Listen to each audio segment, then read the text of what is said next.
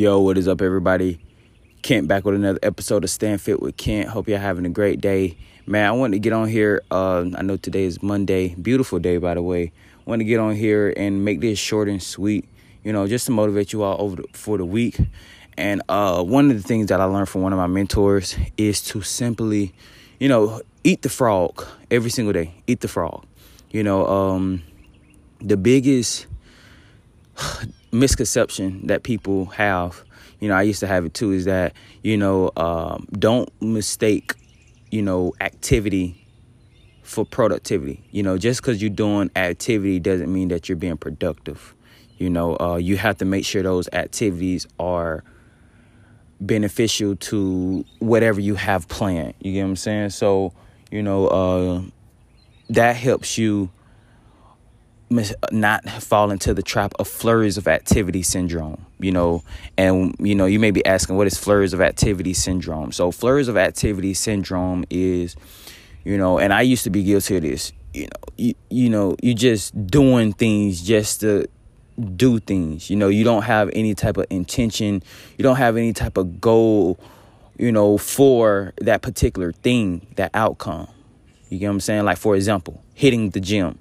If you don't have a particular goal, with the gym, then that's flurries of activity. You know what I'm saying? I hear even with clients, some clients that, I take on as clients, the first thing I ask them is, what are your weight loss goals, or what are your health goals? And a lot of them just say they just want to hit the gym. They just want to get back in the gym. Well, that's not a deeper goal. That's not a goal that's sustainable. You have to realize something. We as human beings, we are motivated by accomplishments. Okay. We are motivated by accomplishment. And if you don't believe me, just think about a child. When a child is in elementary school and they're playing, on a baseball team or on a football team or on a soccer team, they are driven by accomplishments. They want to accomplish something.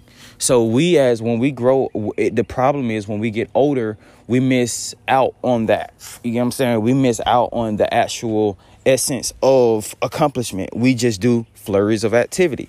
That's why we call it flurries of activity syndrome. So in order for you not to be the victim of that, you have to find out what is your goal. When it come down to, since this is a podcast strictly on health, what is your weight loss or what is your health goal, and be specific, put a number on it. Maybe you're 200 pounds, you want to get down to 150, maybe you're 150, you want to get up in weight, to 200 pounds.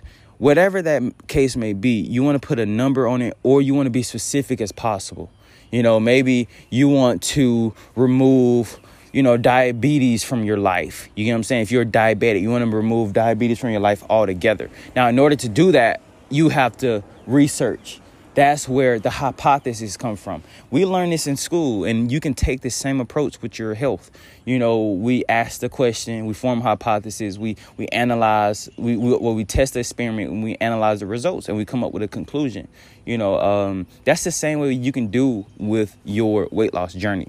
The question, you first ask that question, like, what it is that you want out of this, and then you say, okay, I want to remove diabetes from my health. Okay. Now you then have to research all the things that are diabetic preventions, anything that can cause, anything that can help prevent and get rid of diabetes. After that, you test that experiment, and then after that, you analyze the results. You know what I'm saying? But the problem is a lot of people test experiments for 3 days, and if it don't work, they quit. They test an experiment for a week and expect the diabetes to be over with, or them to be down to 50 pounds, and they quit. You have to give it at least 3 to 6 months. You have to get an experiment at least 3 to 6 months before moving on to another experiment. You know what I'm saying?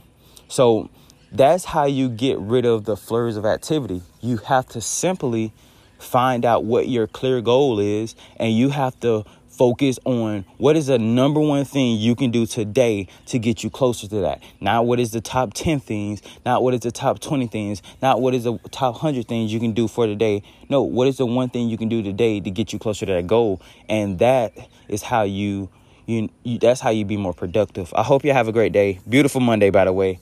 Hope y'all have some special guests coming onto the show. Let's get it. As always, all grind God's glory. Let's make it happen.